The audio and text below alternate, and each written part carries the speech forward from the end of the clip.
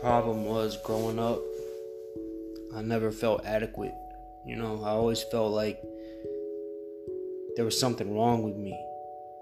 In a sense, I just felt different. I couldn't pinpoint it, but I just knew something was different. I wasn't like my sisters. I have 3 sisters. I was the only boy. I wasn't like them, and that was apparent from an early age. If there was a definition of a black sheep, I would be it. You would see my picture if it was in the dictionary. I couldn't have steered more left than my family was right. And it hurt me a lot when people tried to put blame on my mom for her parenting skills or tried to, put that anywhere near my family.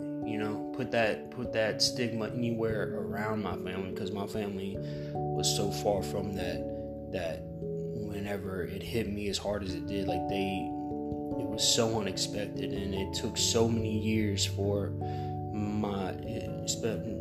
talking about my mom and sister and one of my sisters to realize that, look, this is not what we thought it was. This is not a phase that he's going through. This is not something that we can just send him away and he's gonna come back fixed. There's something wrong. And my mom loved me through that. It wasn't the same for necessarily everybody around me, but my mom especially loved me, trained herself in a very effed up sense to love me through that huge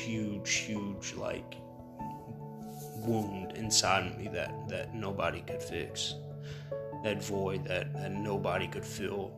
And the only way of trying to fill that void was escaping my reality. And my reality was that I was hurting everybody around me, and I did that for a long time. And the guilt that comes with that, you can't.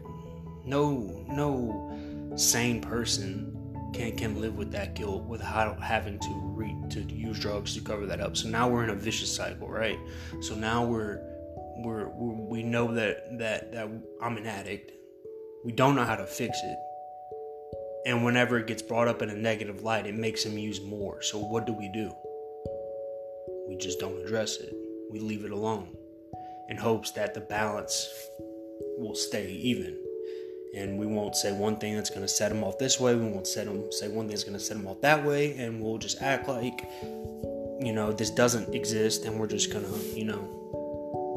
just act like none of this happened. And that's the only way that you can love somebody through an addiction as bad as mine is to ignore it. In all honesty, I'm just being real. It gets to a point where there's nothing else that you can do to help somebody. You can have $10 million and it doesn't matter. You can buy the best treatment. You can send him to the best doctors, him or her, the best doctors. You can invent your own goddamn medication that stops every single drug from getting an addict high, and an addict will still fucking get high. That's what people don't get, is that it's not as easy as you think just to stop. It becomes a lifestyle, becomes your best friend, it becomes all you know. And so you're willing to defend it with your life. You're willing to die for it. That's what's crazy. It's something that's killing you. You're willing to die for and defend harder than you defend your own family. How dare you call me an addict? How dare you say I'm a drug addict? How dare you say I have a drug problem? Look at you. An addict's best friend is to defer. If you're gonna start throwing shade on me and start pressing me and pressuring me about my addiction, well, I'm gonna start looking at you and thinking about, why are you talking about me? Look at this and that and that. So to confront an addict is very hard, because you got to get ready for some backlash. Because an addict is not going to sit there and just let you badger him about being an addict without starting to defend himself, whether it's in the AA form or it's in the FU. Who are you to judge me for him? And I've done both. And I still find myself doing both. I still find myself if you've ever had an addiction and you can relate to what I'm saying, and I know that if some people are probably like, what are you doing? How does that even make sense? And how can you live with yourself? And how dare you do that? And I didn't wake up every day like, hey, I'm gonna mess my life up today. I'm gonna mess my family's life up today. I'm gonna have all these people talking bad about me and blaming it on. That's not how it went.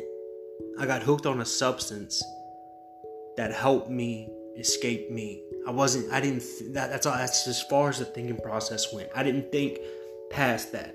I didn't think about the consequences, because the consequences don't matter. If consequences mattered, I would have got sober a long time ago. When the first consequence, when I was arrested at 17 or caught at school with alcohol and shit at 14 years old. My mom and dad, my stuff, they didn't know I was doing all this. They would have for sure tried to stop it. Addicts hide their addiction and are master manipulators, and I could confess I could make a pre-sin if I wanted to, with the way that I learned how to manipulate people. And I'm not bragging about that. I'm just saying that's what addiction is. It's manipulation of oneself and everybody around them to keep this romance with this drug, because for as long as it lasts, it doesn't let me feel the things that I'm feeling. I'm just numb. I don't have to sit back and think I've ruined half my life. I don't have to sit back and think I've hurt people close to me. I can just get high and escape. That's the appealing part of it. And that's about the only appealing part of it. And then it gets to a point where that doesn't work anymore. So you have to use more and more and more. And then that doesn't work anymore. And then you go to other drugs. It comes to a point where drugs stop working. They worked for a long time. As bad as that is to say, it worked. It helped me. It got me through the years that I probably would have blown my brains out, honestly. But it got to a point where it stopped working. And when it stopped working is whenever I got in trouble. Is whenever I got depressed. Is whenever I really felt like it was getting close to the end. I remember telling my girlfriend multiple times, like, it's soon, it's coming. And I was prepared for it. I was ready. That's how sick I was. That's how sick I still am, because I don't know if I'll ever get out of that mindset, because I was in it for so long.